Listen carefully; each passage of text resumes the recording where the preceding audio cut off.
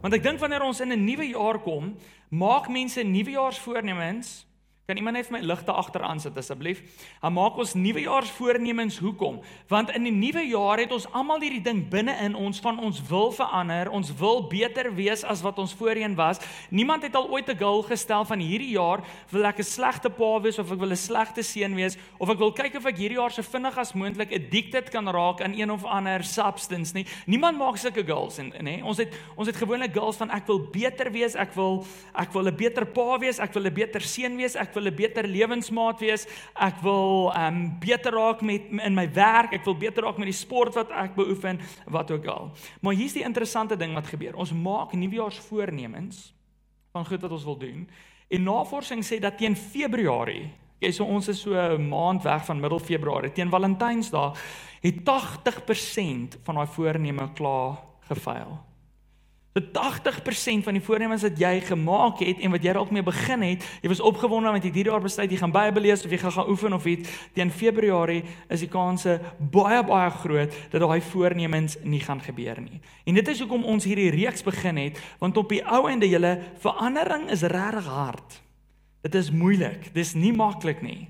Maar verandering is ook nie onmoontlik nie. Dit beteken nie dit is buite ons reach nie. Ons kan verander as ons die regte klein dominos in plek kry, die regte klein gewoontes wat op die ou einde die groot domino gaan laat val. So hier is ons byvoorbeeld 'n kleintjie wat jy dalk nie eens weet nie. Hier's 'n gewoonte.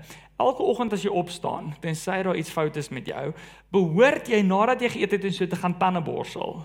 Okay, dis 'n gewoonte.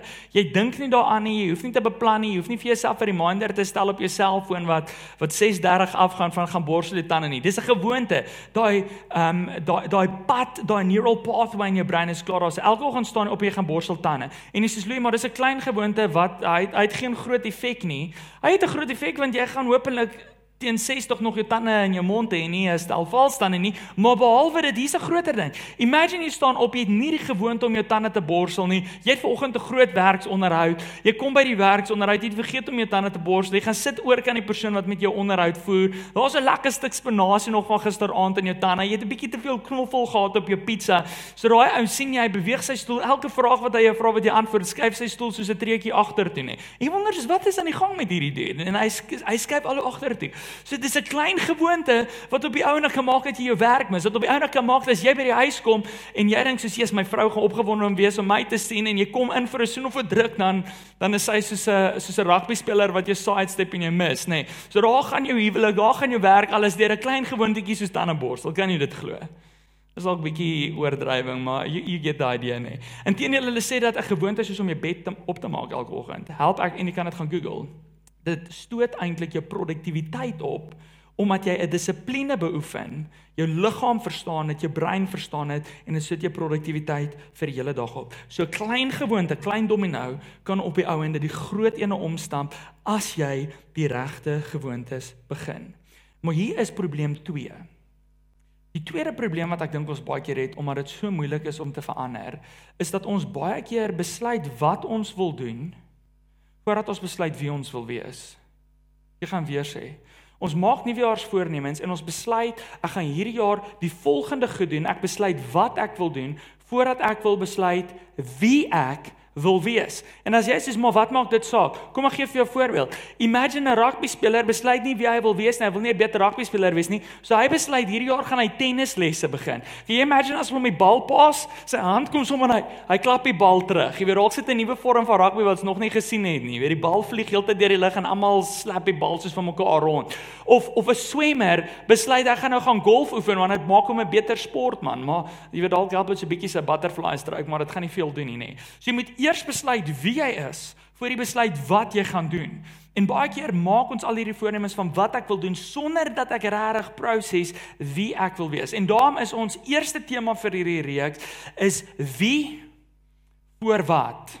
En ek het nie met my klikker hier voor nie, so julle moet hom of my aangaan of my klikker bring, asseblief. Wie voor wat? En dit is ons tema vandag, en wat ons gaan doen is, ons gaan 'n stukkie saam lees uit die boek van Daniël. So as jy jou Bybels het, maak oop by Daniël 1 van vers 3 af, dit gaan ook op die skerm wees. Ons gaan nie die hele stuk lees nie, ek het so 'n paar versies uitgehaal. Maar Daniel, by the way, as julle nie weet nie, Daniel is 'n jong man, Israel is verslaan deur die Babiloniërs, die tempel is heeltemal vernietig, en dan al die koninklikes, al die mense wat slim was en so, word weggevoer na Babylon toe, en ons gaan vanoggend saam lees van vers 3 af, hoe hierdie ou besluit het wie hy wil wees, voordat hy besluit het wat hy moet doen.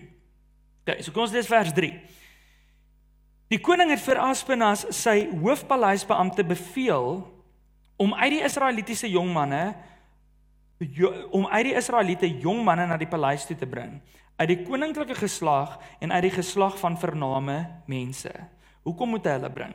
Hierdie jongmanne moes sonder liggaamgebrek wees, mooi, toegerus met kennis, verstandig, bekwaam en in staat om in die paleis diens te doen. Hulle moes onderrig word in die Galdeërs, as die Babiloniërs, se skrif en taal. Die koning het bepaal dat hulle 'n daaglikse porsie van sy kos en wyn moes ontvang en dat hulle 3 jaar lank opgelei moet word.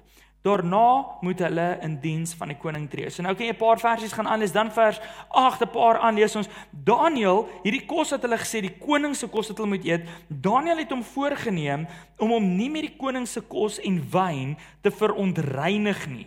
En hy het die hoofpaleisbeampte vergunning gevra om dit nie te gebruik nie. So hierdie man met die snaakse naam Aspenas, hy sê dan, okay, dis cool, jy hoef nie hierdie wyn en hierdie kos te eet nie, maar hier is die probleem. As ek julle na die koning vat en julle is maar en uitgeteer en julle lyk of julle 50 jaar ouer is van al die plooie, jou vel al hang van jou uitgeteernheid, gaan die koning my doodmaak. So toe sê Daniel vir hom hierdie in vers 12, hy sê, maak asseblief 'n 10 dae lank 'n proefneming, toets ons, soos dit hy sê.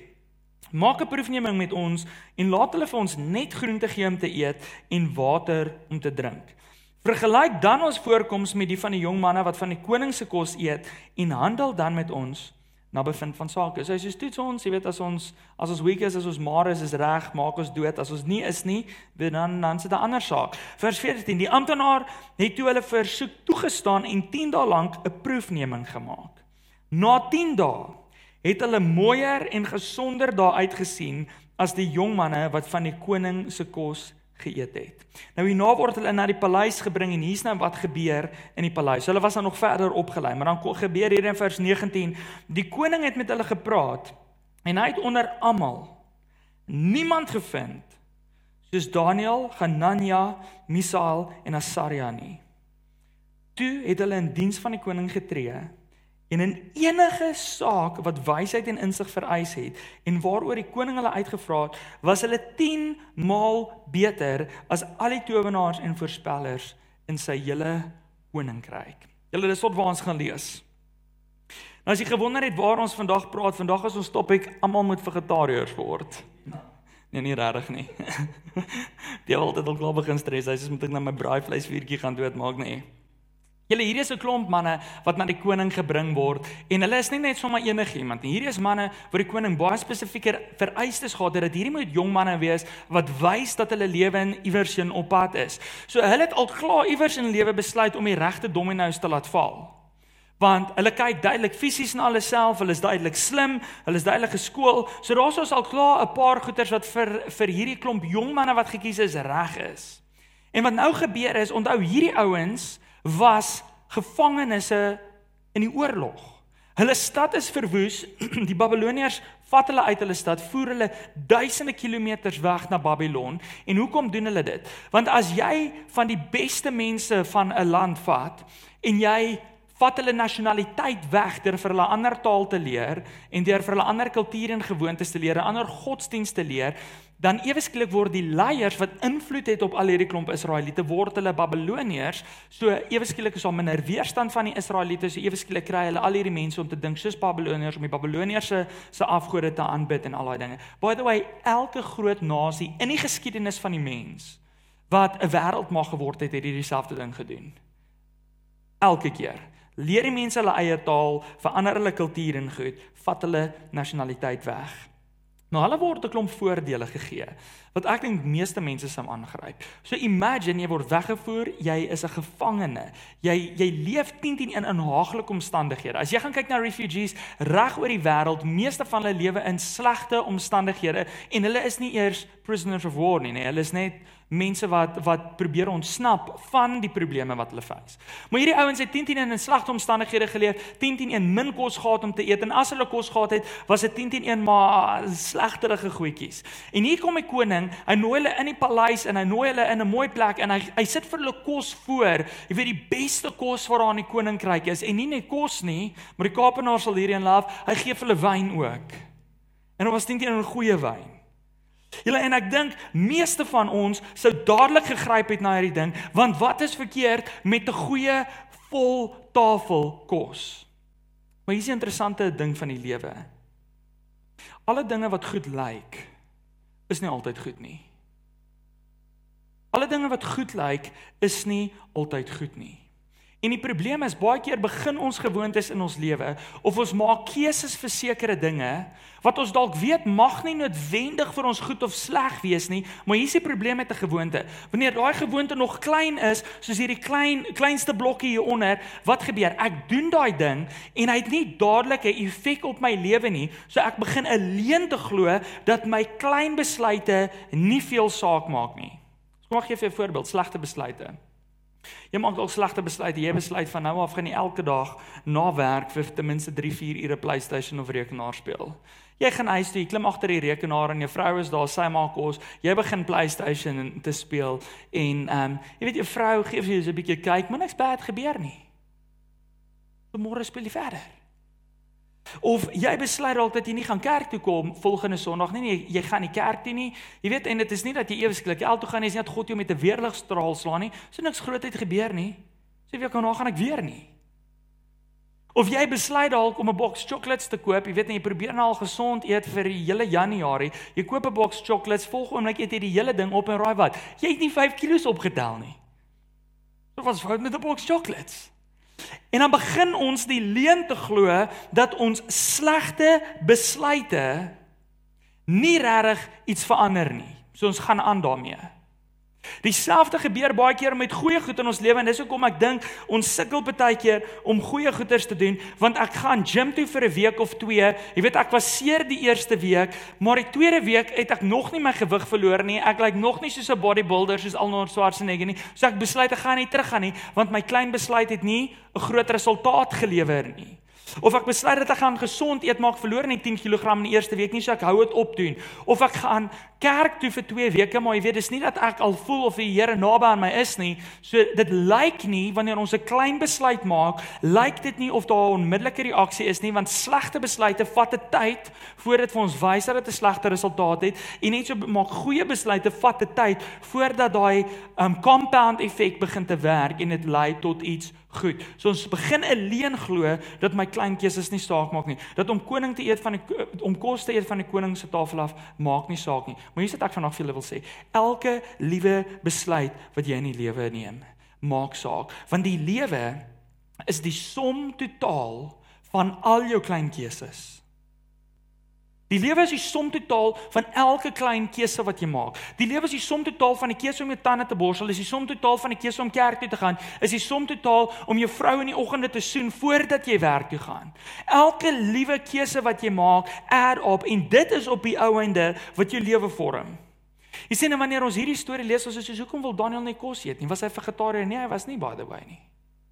Maar Daniel het geweet dat 'n klein keuse oor kos hom kan vorm om 'n man te word wat hy nie wou wees nie.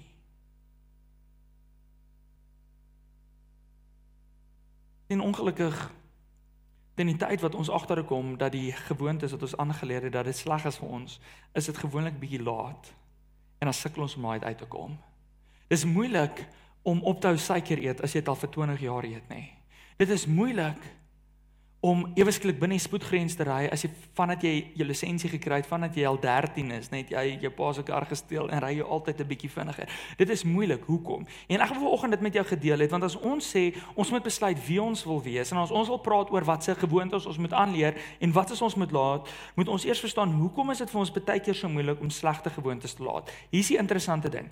Die mens se brein het is gevorm deur God, is gemaak deur God, om aandag te gee aan goed wat voorheen vir ons goed was, wat vir ons positief was. So hier is basies hoe dit werk. Jy staan môreoggend op en die eerste ding wat jy doen Saterdagoggend is jy weet jy lê in die bed, jy's bietjie lui, so jy maak jou foon oop, jy maak Instagram oop en ewe skielik het jy 25 nuwe hartjies, likes op jou foto. Dis positief. So jou brein skei dopamine af.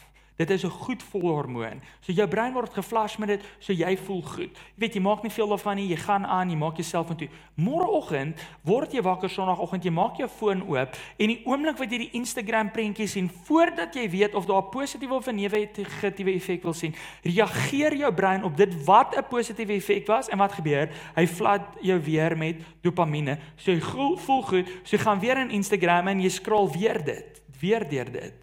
Dit gebeur weer Dinsdag, dit gebeur Woensdag, dit gebeur Donderdag en voordat jy agterkom is die eerste ding wat jy in die oggende doen as jy jou oë oopmaak is jy maak jou foon oop en jy gaan op Instagram. Hoekom?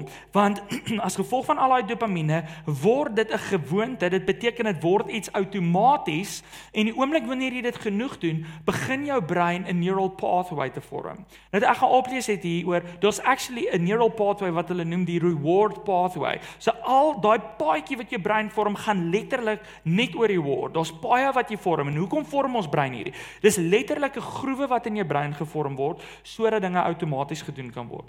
Ken jy onthou jy leer bestuur het, hoe moeilik was dit om die koppelaar die clutch te los in 'n kar ruk en hy vrek en jou pa probeer vir jou verduidelik maar dit wil nie werk nie. Net dink jy nou en hy sê zoep en dan gaan jy nê. Dis natuurlik. Want daar 'n neural pathway gevorm wat vir jou liggaam sê sonder dat jy hoef te dink hoe om dit te doen. Dit is wat gebeur met gewoontes. Goed of sleg. Goeie goeders kan dieselfde effek hê, maar baie keer het slegte goed 'n tydelike goeie effek op ons lewe en dan daai dopamine wat afgeskei word, maak dat daai pad gevorm word en nie so 'n rivier werk. 'n Rivier aan die begin as dit plat is, kan half uit sy baan uitvloei, nê. Maar hoe langer die rivier op sy paadjie vloei, hoe dieper en dieper word die walle van die rivier. En wanneer daai rivier se walle diep genoeg is, raak dit amper onmoontlik om vir die rivier om te gaan. En dit is wat in ons breine gebeur as ons die keuses maak om verkeerde gewoontes aan te leer. En ons dink dit het nie effek op ons lewe nie. Voor ons weet is ons so vas in die groef waaraan ons brein gevorm word dat ons nie kan uitkom nie. Ek weet hierdie ding maak nou in die oggend omdat ek eerste ding op Instagram is dat ek nie tyd saam met God spandeer nie. Ek weet dit maak dat ek nie in die oggende eerste ding met my man of my vrou praat nie. Ek weet dit maak dat ek nie eerste ding my tande borstel nie, maar ek kan nie meer uit die groef kom nie. Klein gewoontes, soos om die verkeerde kos te geëet het, kon 'n man gevorm het in Daniel wat hy nie wou wees nie. Was die kos so bad? Nee, dit was nie spesifiek so bad nie. Maar wat was die issue? Hierdie kos was geoffer ook, meeste van die heidense nasies het hul kos geoffer ook aan afgode. En die Jode het baie streng reëls gehad. God wou gehad het hulle moes anders gelyk het as elke ander volk in die wêreld. So God het vir hulle gesê, hulle moenie kos eet wat aan afgode geoffer is nie. So is dit, dalk was daar vark of iets wat hulle nie mag geëet het nie, maar selfs al was daar beesvleis, was daar iets met daai vleis verkeerd? Was dit onrein? Nee. Was dit dat dit te vetterig was vir Daniel? Nee, dit het nie gegaan oor 'n dieet nie. Die probleem was, dat Daniel geweet het wie hy wou wees. So sy keuse om nee te sê vir die kos, was nie 'n eenvoudige keuse oor 'n dieet nie. Hy het nie besluit, hy gaan 'n Daniel vas, soos ons dit baie keer doen vir 10 dae nie. Daniel het nie besluit dat hy nou 'n vegetariër of 'n vegan gaan wees nie. Daniel het besluit wie hy wil wees eerder as wat hy wil doen. En sy keuse was om in hierdie plek waar hy bly, waar dit glad nie God verteenwoordig nie, waar dit glad nie in die wêreld om hulle lyk of Jesus die koning is nie. Dit klink amper soos Suid-Afrika, waar geweld en misdaad en allerlei verkeerde dinge elke dag om ons gebeur. Daniel het besluit dat in daai omstandighede wil hy 'n volgeling wees van God en wil hy hê sy lewe moet dit wys. En daarom kies hy nie vir kos of teen kos nie, daarom kies hy vir God. En hier wat ek vanoggend vir jou wil sê, en ons het begin met hierdie lyn, is voordat jy besluit, voordat jy probeer uitvind wat jy moet doen, moet jy eers besluit wie jy wil wees. Anders gaan jy 'n klomp nuwejaarsvoornemens maak, wat nie noodwendig jou lewe vat in die rigting waar jy wil wees nie, wat nie die groot domino gaan omstamp nie, want dit is 'n random gewoonte, dit vorm 'n pad in jou brein, en voordat jy weet, is jy nie die mens wat jy wil wees nie, omdat jy een stupid besluit gemaak het. Elke keuse wat jy maak, gaan op een of ander stadium 'n gewoonte raak. Elke gewoonte wat jy het, gaan 'n outomatiese ding raak en elke ding wat outomaties in die lewe is, vorm op die ou einde ons identiteit. Ek noem mens kan noem die gewoonte identiteit loop. En hier is hoe dit basies werk nie. Die duiwel love om vir ons te sê dat jy jou foute is. Dat as jy 'n fout gemaak het, is jy daai fout. So dink hier aan gou vir 'n oomblik. Jy het 'n gewoonte ontwikkel om elke aand voordat jy bed toe gaan dalk 'n glas wyn te drink. Iewers in jou lewe gaan daai gewoonte 'n bietjie te ver, raak dit net te veel en iewers sit jy dalk in 'n gat waar jy te veel alkohol drink.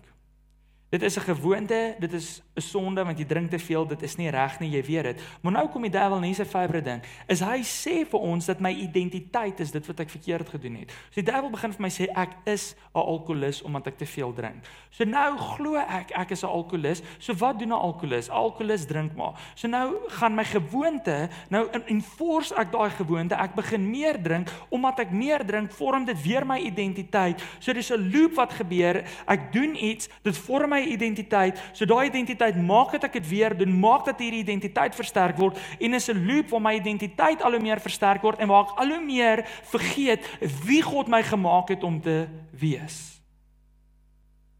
'n Ongesonde identiteit en onwyse gewoontes gaan altyd saam. En 'n gesonde identiteit en positiewe gewoontes gaan altyd saam. Jy sien, Daniel het op 'n interessante manier begin toe hy kyk na hierdie situasie. Daniel het begin met die einde in gedagte. Wie wil hy wees? En omdat sy identiteit geanker was aan God, ten spyte van die feit dat hy in 'n land was waar glad nie aan God geglo word nie. Ten spyte van, en ons gaan dit sien later in die storie, dat hy in 'n land was waar mense hom probeer forceer het om nie in God te glo nie. Waar hulle om 'n ander taal, 'n ander kultuur probeer leer het, ten spyte van dit was sy identiteit gewortel, geroot in God. En vanuit daai identiteit maak hy besluite wat eer aan God bring. Hy maak 'n besluit om nie die vleis te eet wat vir 'n afgod geoffer is nie. En omdat hy die besluit gemaak het om 'n besluit wat God eer, raai wat doen God as ons besluite neem wat hom eer? God eer daai besluite. Dit is soos 'n loop wat weer gebeur, en hoor wat gebeur in vers 15. Hy maak hier 'n besluit om God te eer. God seën hom, en in vers 15 lees ons na 10 dae, nie omdat hy die beste nuwe fancy groen dieet gevolg het nie, maar omdat God sy besluit eer, omdat God hom seën in 'n goeie besluit, kom Daniel en sy vriende uit, en hulle is gesonder as enige van die ander mans wat al die goeie kos geëet het. Ons lees net 'n bietjie verder in vers 19, hulle word voor die koning gebring, want hulle hou aan met hulle goeie gewoontes. Jy gaan sien hoe Daniel elke keer, soos ons verder gaan hierdie reeks, nuwe gewoontes in sy lewe deel maak van sy lewe, en hulle word voor die koning gebring. Hy hou aan met 'n gewoonte wat God eer, so God hou aan om sy gewoontes te seën, om sy habits te seën. En wat gebeur in vers 19? Hulle kom by die koning, en die koning kon niemand kry soos hulle nie. No one equal to them. Hulle staan uit. Hy sê, jy is nie slimmer omdat jy wortels en broccoli elke dag eet nie. Dit is nie waar dit gaan nie. Hulle was net anders as elke liewe persoon wat daar was, omdat God hulle besluite, 'n klein besluit, geseën het, en dit het 'n groot effek gehad.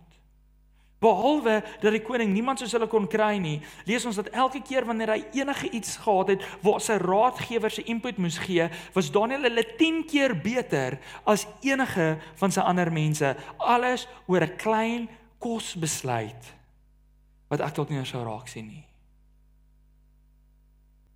Julle, wanneer ons kies vir ons identiteit wat ons in Jesus het, bo alles.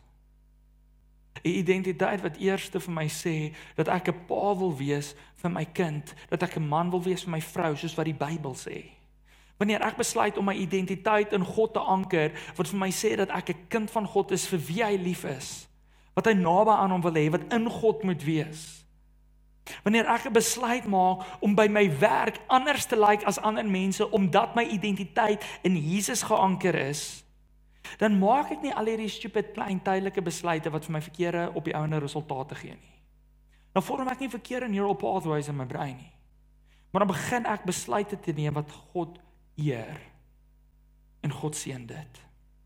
En ek wil vandag vir jou sê, as jy is, soos dit in Jesus sê, Louis, ek het al hierdie ding probeer. Ek is vandag aan die kerk, jy weet, ek het dalk 'n flyer gekry, of ek het 'n advertensie gehoor, en jy weet, ek gaan hierdie ding weer 'n kans gee, maar ek het dit al geprobeer, en ek weet nie of hierdie Jesus ding vir my is nie, want dit het net nog nooit vir my lekker uitgewerk nie, en ek weet nie of dit wat jy sê is waar nie. Ek het dit probeer, en ek het nie gebeleef dat ek geseënd word in die proses nie. Dan wil ek graag vir julle in Galasiërs 6, vers 9 iets lees. En as ek alweer op 'n stadige Bybel hier, sien tegnologie. Galasiërs 6 vers 9, kom kyk of hy nou werk, dis hy. Sê hierdie: Laat ons nie moeg word. Daar quote hy weer terwyl ek besig is om te lees. Laat ons nie moeg word om goed te doen nie. Dan gaan ek met my kop sê. Want as ons goed doen, sal ons op die regte tyd die oes insamel. So hier is wat God sê. Jy gaan besluit wie jy wil wees. Jy begin met die einde in gedagte. Jy begin met die groot blokkie en jy besluit, wie wil ek wees? Waar lê my identiteit? Wie wil ek wees in die volgende dekade? Wie wil ek wees aan die einde van die jaar? En dan begin ons met die gewoontes wat klein is. En God sê, as jy kies om daai goeie gewoontes deel te maak van jou lewe, en jy gaan dit oordoen, gaan jy dalk nie 'n oes sien nie. En jy gaan dit weer doen, en jy gaan nie 'n oes sien nie. En jy gaan weer 'n keer op jou knieë gaan en bid, en jy gaan dalk 'n klein verandering sien, maar nie weer nie. Maar hoe meer jy dit doen, sê God, op die regte tyd, op die bestemde tyd, sal jy die oes insamel. So wat ek vanoggend vir jou wil sê is, moenie moeg word om die regte gewoontes in jou lewe aan te leer nie. Want op die regte tyd sal jy die oes insamel. Kom ons sê dit op 'n ander manier. Besluit wat se oes jy wil hê. En dan gaan plant jy die saad wat vir daai oes gaan oplewer. As jy wil mielies oes, kan jy nie tomaties saai nie. En as jy wil in jou lewe 'n oes pluk wat iets wys van wie Jesus is in jou lewe, dan moet jy die regte saad saai. Dan moet jy die geregte gewoontes in jou lewe hê. So wat ons gaan doen is, vir die volgende paar weke, gaan ons daarna kyk, en ons gaan sê, as jy weet wie jy wil wees, kan ons nou praat oor watse gewoontes moet jy begin om daar uit te kom. Ons gaan 'n bietjie volgende week daar gesels. En gaan ons praat oor watse gewoontes moet jy dalk los, wat jy verhoed om uit te kom by waar jy wil wees. So wat ek jou wil challenge vir hierdie week, en dalk gaan jy vergeet om dit te doen. So die beste mag dalk vir jou wees, om jouself uit te vat, in te gaan in jou kalender, en vir jou nou 'n reminder op jou foon te stel. Maar wat ek wil hê, as vandag jou rusdag is, gaan vat vanmiddag 'n tydjie, en gaan proses vir 'n rukkie wie jy wil wees. Dalk is jy iemand wat aktief lysies skryf vir jou nuwejaarsvoornemens, dalk het jy nog nooit gedoen nie. Maar ek wil vir jou vra, vat vanmiddag 'n tyd, of as vanmiddag nie vir jou tyd is nie, stel 'n wekker vir 'n tyd wanneer jy weet, dalk lunchtyd by die werk, dalk volgende Saterdag wat jy weet jy gaan teen die berg uitklim en jy kan na bo sit. Maar vat vir jou 'n tyd om in hierdie week nie te gaan skryf watse gewoontes jy wil begin nie, maar om te gaan skryf watse mens jy wil wees, watse pa jy wil wees, watse ma jy wil wees, watse kind jy wil wees, watse vrou jy wil wees, watse man jy wil wees. Wat se werknemer jy wil wees, wat se baas jy wil wees. Gaan besluit wie jy wil wees hierdie week en gaan skryf dit vir jou neer. En volgende week bring dit vir jou saam. As jy gaan hierdie week by ons community groups wees Woensdag, dan bring jy dit saam. Want wat doen ons by ons community group? Ons praat prakties oor hoe ons dit ons lewe kan inbring. So teen Woensdag as by ons community groups is, gaan ons gesels oor wie jy wil wees en dis ons eerste stap. So voordat ons verder gesels oor gewoontes in die volgende paar weke, kom ons besluit wie voor wat. Want sê, wat voor wie het, gaan die wie dalk nooit gebeur nie. Kom ons bid saam. Here Jesus, ek wil 'n man wees wat onthou word as iemand wat so passie gehad het vir Jesus, dat dit aansteeklik was. 'n Vuur wat vir U so in my hart brand, dat dit almal om my sal aansteek. Wil onthou word as 'n man en 'n pa, wat my vrou en my kind lief het, soos U kerk lief gehad het. Here, en ek bid dat U vir ons in hierdie week, vir elkeen van ons, in ons harte, ons identiteit sal kom anker. Dat ons in hierdie week sal besef wie ons is in U. Nie net wie ons gedink het ons moet wees, of dat ons nie net random goeie sal doen, wat dalk ons op verkeerde paai kan lei nie, maar dat ons eers soos Daniël sal besluit wie ons wil wees. Kom maak dit duidelik vir ons, sodat ons op die ou ende die klein dingetjies in ons lewe kan begin, vir die groot domino sal laat val. Ons bid dit in Jesus se naam. Amen.